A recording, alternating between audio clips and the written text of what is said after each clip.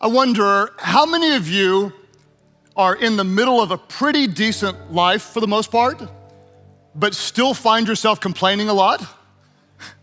Why is that? That our lives can be pretty special most of the time, and our minds can drift to the things that we don't like or the things we want to complain about. What do we know about our minds? Our mind is a battlefield, and most of life's battles are won or lost in the mind. In other words, the life that we have in so many different aspects is a result of the thoughts that we think. What comes into your mind tends to come out in your life. If you have a negative mind, it's almost impossible to have a positive life when your mind is consumed with negative thoughts. I want to review today as we start our message on my book, Winning the War in Your Mind. I want to review a key thought from 2 Corinthians chapter 10, verses 3 through 5. When the Apostle Paul said this, he said, "For though we live in the world, we do not wage war as the world does. The weapons we fight with are not the weapons of the world. On the contrary, our weapons, they have divine power to demolish strongholds." What is a stronghold? It's a wrong pattern of thinking. Many of us are held hostage by the lies that we believe. He says, we demolish arguments and every pretension that sets itself up against the knowledge of God. And we take captive. Somebody say, we take captive. Type it in the chat. We take captive. What do? We take captive every thought to make it obedient to Christ. The title of today's message is Defeat Your Negative Thoughts. And with that, let's go before God in prayer. Father, we ask that by the power of your word and the presence of your spirit, you would renew our minds with truth. Demolish every stronghold, every argument, every pretension in our minds, God, that sets itself up against the knowledge of truth. Give us the power, God, to grab the negative, hurtful, toxic lies, capture them, and replace them with truth. God, give us your mind that we can live according to your will. We pray this in Jesus' name, and everybody said, amen, amen. If you've been with us over the past couple of weeks, we've been talking about the power of the mind. As God created the mind is so incredibly powerful. And we talked about the reality that it's incredibly complex, but we have something that's called neural pathways. What's so interesting is every time you think a thought, you're actually creating patterns or pathways in your brain. And the more often you think a thought, the easier it is to think that thought again. I want to expand on that idea today and introduce what will be some idea to some of you. I want to talk to you about what people call cognitive biases, or it's often called a mental filter. What is a cognitive bias? A very simple definition for a cognitive bias is a mistake in reasoning based on personal experiences or preferences. It's a mistaken reasoning based on what you've experienced or what you prefer. We could call it a mental filter or a mental framework in your life. In other words, if you grew up in a context and you had something really bad happen to you, a lot of times you have a framework of thinking or a filter through which you might see a situation inaccurately. For example, maybe, unfortunately, there are many of you that grew up around very abusive men. And so because you were hurt and abused by men, now a lot of times when you see men, all men aren't hurtful and all of them aren't abusive, but because of what you endured, your filter tends to shape how you see men, and because of what happened to you, oftentimes you may make an inaccurate judgment about someone around you. Or, for example, you might have grown up with parents who said, bad things about wealthy people, like all wealthy people are bad, they're evil, they're whatever. And then you find yourself starting to succeed financially later in life, and you might feel guilty or ashamed. And it's not that it's bad, but your filter shapes how you see it. The filters you have shape how you see life. What's interesting is if you change the filter, it often changes how you feel. Change the filter changes the feel. And we know that if you're posting a photo that's not very good on social media, but you change the filter. How many of you have ever done that before? I liked this picture that I had of Amy and me until one of my kids got a hold of it and changed the filter. And when you change the filter, it completely changes the feel, right? It's same, not just in a photo, but it's very true in your life. Change the filter, it changes the feel. What is a cognitive bias? A cognitive bias is what we might call a default filter. It's when our brain is pre-wired to think in a certain way or pre-wired to interpret a situation even if our interpretation isn't completely accurate. This is why two different people can respond totally differently to the exact same situation. It's not the facts that are different. What is it? It's the filter. For example, you might be at your workplace and your supervisor might go and give the exact same feedback in the exact same way, almost in the exact same time to two different people. And the way they receive the feedback can be very, very different. One person gets offended. Why are you telling me that? You don't know how valuable I am. I don't even like you anyway. Who do you think you are giving me that feedback? You don't know how much I bring to this company. And the next person with the same exact feedback and a different filter may say, well, thank you. That was really helpful. Now I can do a better job. I really appreciate the fact that you valued me. Thank you for that feedback. It's not the facts that are different. What is it? It's the filter. Type that in the chat. It's the filter. Two different people can walk into a church, two people together, and one can walk in convinced that all Christians are hypocrites. I hate the music. This place is stupid. I never want to come back. And right next to that person can be someone else who experiences the very same thing that says, these people are amazing. They're so loving. I love the music. Maybe I'm here because God wants me here. It's not the facts that are different. What is it? It's the filter. Depending on what news sources you consume, you can read or watch some news sources and you can be convinced that the vaccine is the answer to every problem this year. Or if you read different sources, you can be convinced it's the most dangerous thing that will kill you and it probably has a chip in it to track you, right? It's not I know I'm getting into dangerous territory, but just work with me, okay? Just work. I know your side is right, whatever it is, you're right. I know you're right because I'm not informed, but you're right, okay? You're right. It's not the facts that are different. What is it? It's the filter. It's what you take in. You can see examples of this even through Scripture. There's a powerful one if you want to read about this in the Old Testament. It's in Numbers chapter 13 and 14 when Moses sent 12 spies out to explore the land. 12 of them went out, saw the same exact thing, but the reports were entirely different. It wasn't the facts that were different. What was it? It was the filter. 2 of them came back and said, oh my gosh, it's beautiful, it's amazing, it's perfect. God has given us this, let's go take the land. 10 came back, which is funny to me that it was 10 out of 12 that were negative, almost perhaps representative of hopefully not our church, but a lot of places out there where it's way more easy to be negative, afraid, and critical than it is to fight for a positive attitude. 10 came back and said, this is dangerous. The land devours people, which is really funny. The land devours people, and they're giants, and we are like grasshoppers in their eyes. What I promise you is nobody went up and interviewed one of these giants. What happened is their filter changed their perception of how they felt, and they felt like grasshoppers in the eyes of everyone else. It wasn't the facts that were different. What was it? It was the filter. But it's not just the filter that matters. It's also the frame.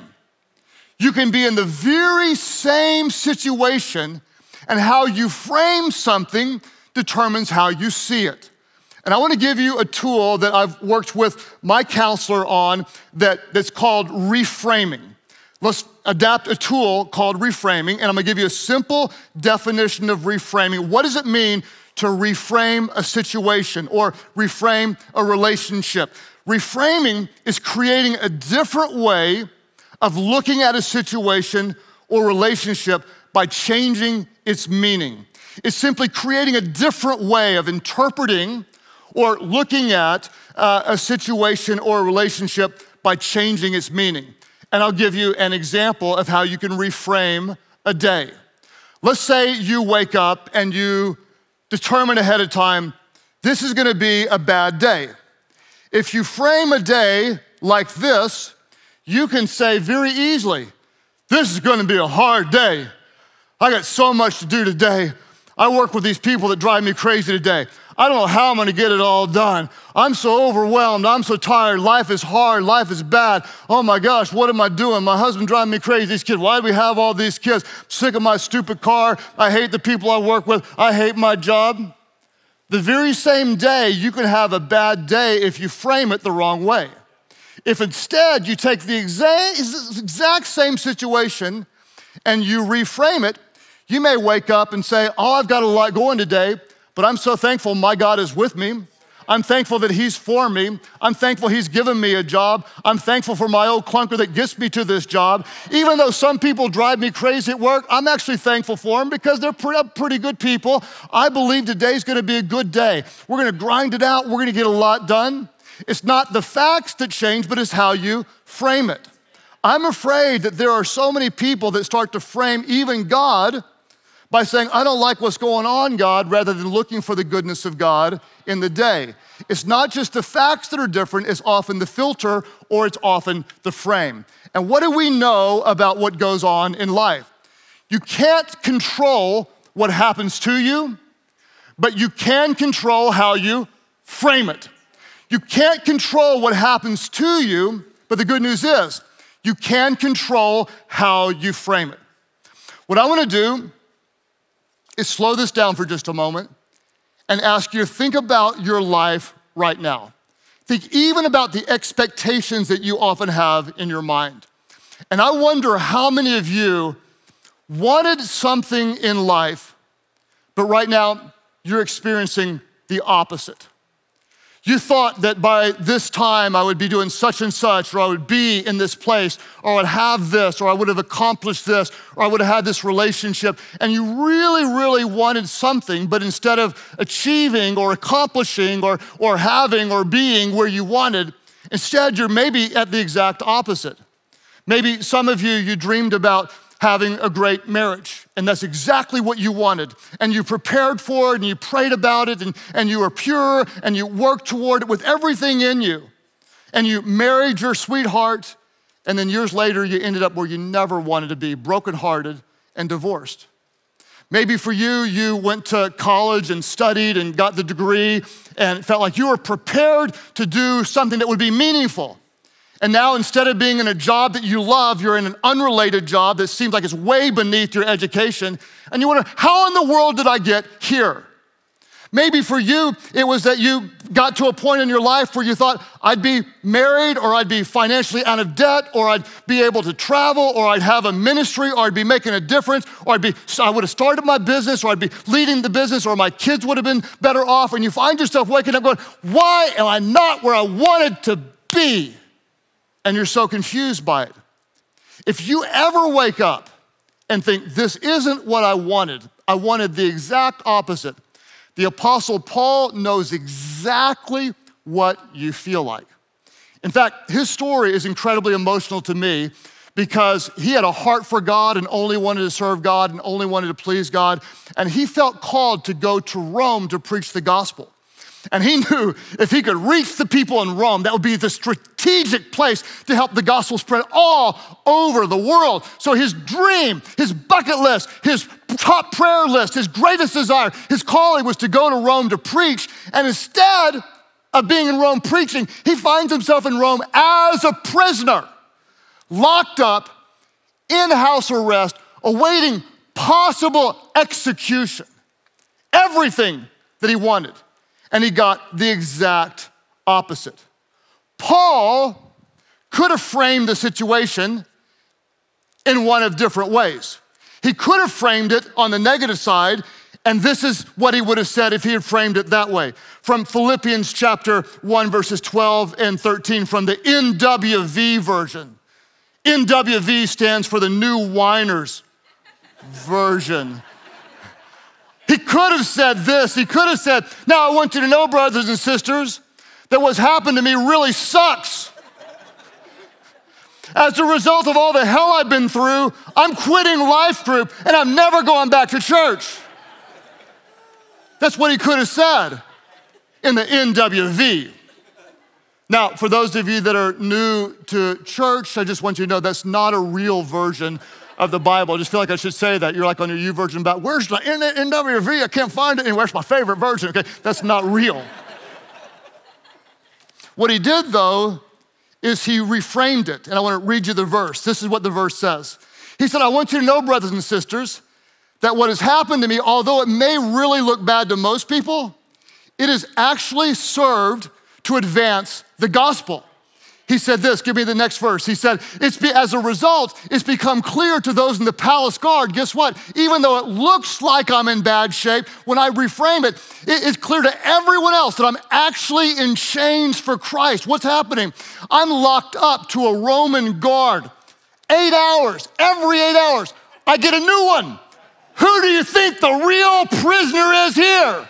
I'm getting to preach to a captive audience, and I get a new influential person every 8 hours who has to sit there and listen to my 8-hour sermon on how good Jesus is. Verse 14, he says this, and because of my chains, most of the brothers and sisters have become even more confident in the Lord. And guess what? It looks bad, but because I'm in chains, they are daring to proclaim the gospel even more boldly without fear. It's not the facts that are different, it's how you frame it. And what I want to do today is I want to talk to you about how you can reframe your story and your relationships. Because what I know right now, many of you got a battle going on in your mind. Your life may have some complications. Guess what? We all do. We all have stuff. Every single one of us. There hadn't been a day without some stuff. It's stuff in your family, it's stuff with your kids, it's stuff with your neighbors, it's stuff with the people you work with. Stuff. Bad doctor report stuff, bad behavior stuff, fighting with your spouse stuff, financial problem stuff, fear stuff, bad news on the news stuff, bad news in your family stuff, bad news in your extended family, stuff. And so often, so much of life is generally pretty decent, but often it's the small part of the stuff that ends up taking us out of God's perfect will. I want to talk to you about reframing your story and relationships, and I'm gonna give you 3 specific tools that can help us renew our minds, win the war in our minds so God can change our thinking, which will change our life. Let me give you 3 really simple tools. The first thing is, number 1, is I wanna encourage you occasionally to thank God for what didn't happen. To thank God for what didn't happen. I'll give you an example of this. There was a 20-year-old girl that said, Mom and Dad, I've got really bad news to tell you. I need you to sit down. And she said, let me tell the whole story, and I just want you to stay calm, but it's really bad news. I went out to a bar, I met a guy, we drank too much, he came back to my apartment, we hooked up, and I'm embarrassed to say I'm pregnant. The good news is that his probation will be over in a year, and he's gonna start looking for a job once he's out of rehab. And he'll consider marrying me, but since we can't afford to get married now, he's just gonna move in right now. And she let it hang for a moment. Then she said, actually, none of that's true. The truth is I got a D on my chemistry exam, and I just wanted you to know it could be a whole lot worse. There may be a time where some of you ought to thank God for what didn't happen in your kid's life, right? Well, I don't know what it would be, but maybe you missed your goal at work and you had a target so you could get your bonus, and you ended up not getting your bonus, and you feel devastated by that. But you can thank God that in a very challenged and compromised economy that you didn't actually lose your job, and suddenly you're reframing a situation rather than just focusing on what's wrong, you can actually see what's right. You might get in a car wreck. One of my kids not too long ago, we get a little fender bender. Oh my gosh, it's gonna be expensive, and there's insurance hassle and a deductible, and we're not gonna be in a car. Or you can say, you know what? Thank God nobody got hurt.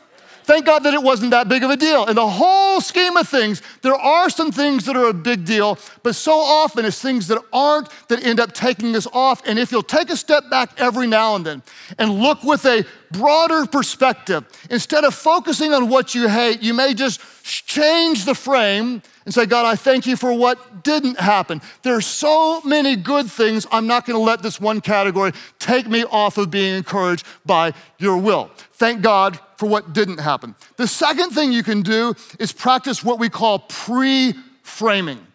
Pre-framing, deciding how you'll frame a situation before you engage in the situation. Why does this matter? Because our thoughts or frames often shape what we experience. If you go in and say, this meeting's gonna be horrible, I hate these people, it's so dull, you think you're gonna have a good meeting? You're gonna have a bad meeting. If you go in instead and say, you know what, we're gonna do our best, we're gonna be productive, we're gonna enjoy the people that we're around, it's gonna change. Oh, we're going out, I hate all this, I hate these stupid events, it's gonna be a pain, these people. Oh, you know what, I'm thankful I'm with some people that I love, we're gonna have a good time. The way you frame it often changes how you perceive it. And I'll give you an example of how I reframed a failure. Back in high school, one of the sports I played was tennis, and I've got some pictures of, evidently all I knew how to do was hit a backhand in the pictures, but my sophomore year, I played #1 singles for little Ardmore, Oklahoma. And in the state finals, I was in the quarterfinals, I was playing against the #4 ranked seed, a guy named Mandy Ochoa, who was a legend. So I'm an unranked, unseeded nobody against a senior, I'm a sophomore, and he was a legend. And somehow we split sets, one set to him, one set to me. In the third set, I was up 5-1, 40-love against the #4 ranked player in the state. Big crowd, massive crowd of like 12 people gathered to watch this potential upset. And if I won any of the 3 next points, they're called match points. You win any one, and I win the match. Well, I didn't win those. He went on to do. I ended up having 7 match points in the third set. I was up 5-1, 40-love with 7 match points. I lost them all, and Mandy Ochoa came back to beat me 7-5 in the third set. Oh. And I developed a reputation and a nickname called Gro-Choka. If Groeschel gets in a tight match, he's gonna tighten up and he's gonna choke. And I started to own a very negative label. Thankfully, I had a great mentor and a coach who sometime later got up into my business, and essentially, he didn't use this term, but essentially he said, we're gonna reframe that.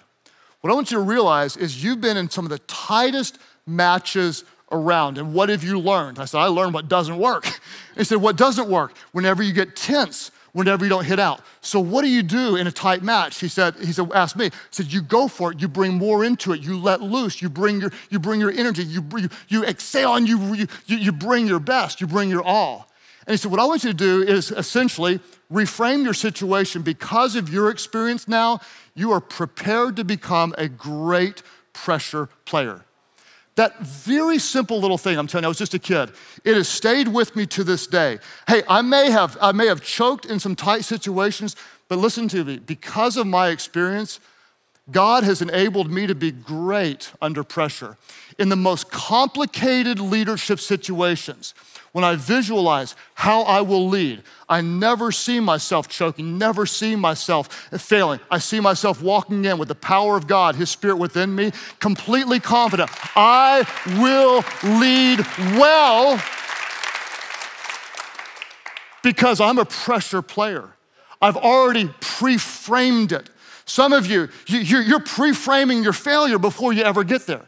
Take whatever shortcoming you have, learn from it, pre-frame it, and walk in believing that God will enable you to be successful. What can you do? You can thank God for what didn't happen. You can pre-frame a situation. And the third thing is you can look for God's goodness. You can look for God's goodness because I promise you, you will always find what you're looking for. If you look for the good, you can find good. If you look for the bad, you'll find bad. If you want to see what's wrong every single day, you can find what's wrong every single day. If you want to not like people, you can find a ton of reasons to not like people. But if you want to look for God, if you want to see faith, if you want to see the best, you can. It's just like the difference between a vulture and a hummingbird. What does a vulture find? Every day, vulture flies around. What does a vulture find? Dead stuff, dead things, roadkill. But what does a hummingbird find? Every day, the hummingbird finds sweet things. I promise you, you'll always find whatever you're looking for. If you want to see what's wrong, what's bad, what's not working, what's wrong with the world, you can live a really depressed, negative life. But instead, if you want to look for where God is working, you can see He's still on the throne, and He's still good, and He's still powerful, and He still answers prayers. It's called cognitive reframing. And a good therapist will do a tool with you. Cognitive reframing is empowering you to decide the meaning of an event. You decide. I'm gonna take it up a level and say this. Let's not just do cognitive reframing where you decide, but let's let Jesus help you decide the meaning of a situation. Let's let Jesus frame it for you. And I'll show you what this means to me. Amy and I were at an event recently. I spoke at a pastor's event with, there were probably 100, 125 pastors of what would be considered the most prominent churches in the country. Many of you would know many of the pastors who were there. What was interesting is almost to every single one, when we talked privately, they said, last year was the worst year ever. And their spouses talked to Amy going, it was the worst year ever. And there was just this heaviness and this a sense from some almost of hopelessness of how do we recover in the church world. And I looked back over last year and have had those thoughts. And every single one of you in your own way had your own version of this. And so I don't want to pretend like my year was worse than yours, but you had some version. My version was, quarantined as like one of the first people in the country back in February, and then the church shut down, and there's this massive fear of like, what do you do when you can't meet? How do you even navigate through that for almost 3 months? Then there was if you reopen, you're dangerous, was what some of you thought. If you don't reopen, you got no faith, is what others of you thought. And then there was the whole mask thing, like meaning if you wear a mask, you're a flaming liberal. If you don't wear a mask, you're dangerous to the world. And I mean, we're talking about like hatred from Christians. And then there was the growing awareness of the racial tension. And even with the purest of intentions of trying to love people well, it doesn't seem like any of us got that exactly right. Then the political divide, which we all know so well. And here we find ourselves in the middle of a very difficult situation looking, going, this was the worst year ever. Or was it? Because when I started looking back through my old pictures on my phone, I didn't see any of that bad stuff. And I'll show you just a small glimpse of what I saw.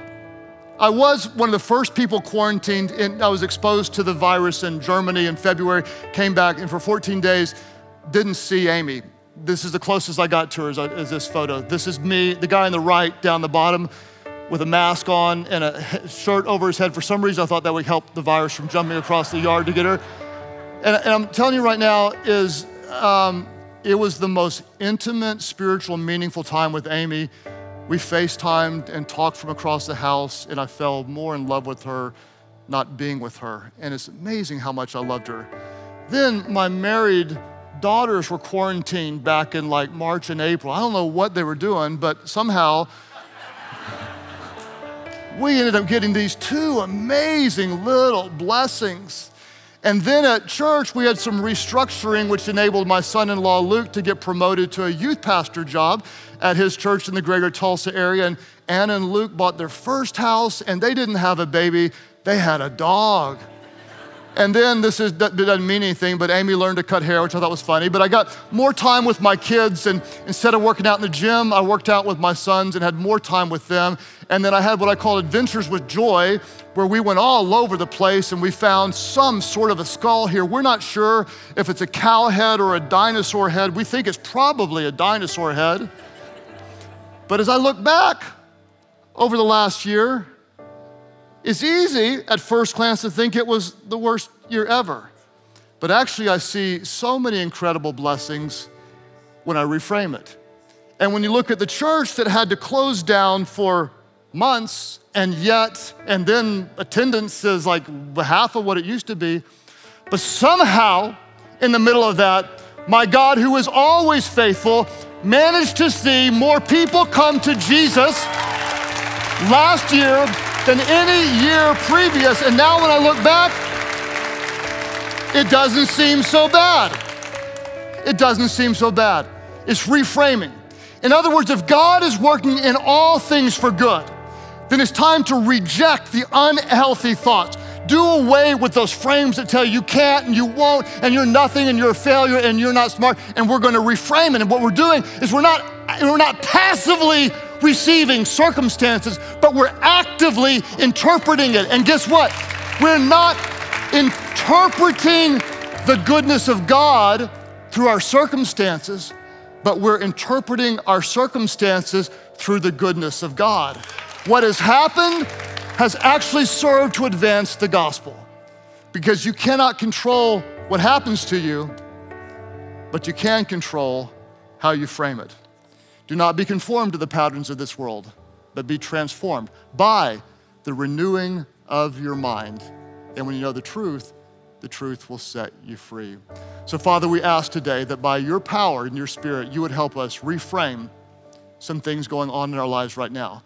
God, renew our minds. Any area, God, where we're filled with the stuff, we're confused, we're hurting, we're disappointed, we're afraid. God, help us to see you in it. All of our churches, as you're praying today, those who say, yes, God, help me maybe reframe and see your goodness. Would you lift up your hands right now? You need to reframe something. Father, I thank you that you're working. God, even as people are watching online, God, renew our minds with truth. I know there are real significant burdens that people are facing right now. Real significant burdens. And God, even in the middle of those trials, I pray we could experience your grace that sustains us, your strength that carries us, and your Spirit, God, that comforts us. Help us to see you even when we're hurting, God. Give us the power to see your goodness, to sense your presence, and to do your will, God, in all that we do. As you keep praying today at all of our different churches, and those of you that are watching online, some of you may say, well, I really don't see God working in any area of my life. And if I could submit to you, maybe it's because you don't have God in your life in a real way. You don't have a real relationship with God. Let me tell you about how much he loves you.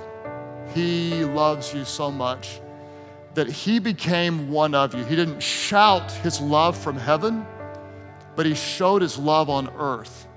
He became one of us in the person of Jesus. It was God in human form, God in the flesh. Jesus was without sin. He was perfect in every way.